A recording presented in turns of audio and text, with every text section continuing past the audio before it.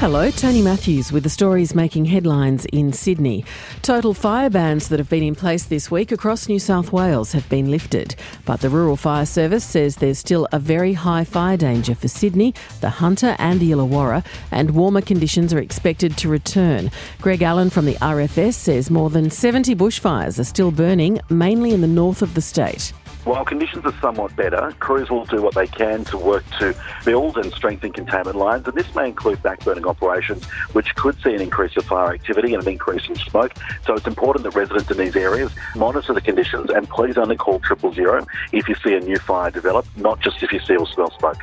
More than 100 schools remain closed today in northern New South Wales in the wake of the bushfire crisis.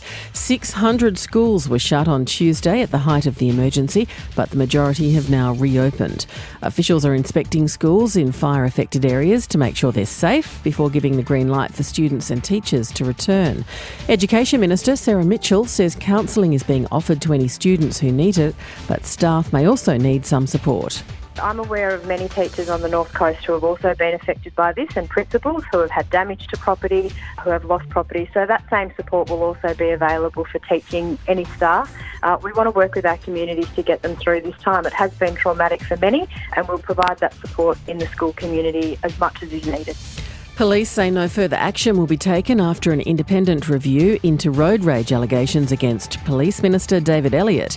The Police Commissioner ordered an investigation after Mr Elliott was accused of grabbing the arm of a 17-year-old P-plate driver after a minor accident in northwest Sydney. The Minister was also accused of impersonating a policeman after allegedly telling the young driver he worked for the cops.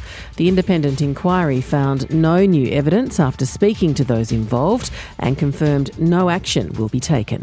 For more details on those stories, go to ABC News Online.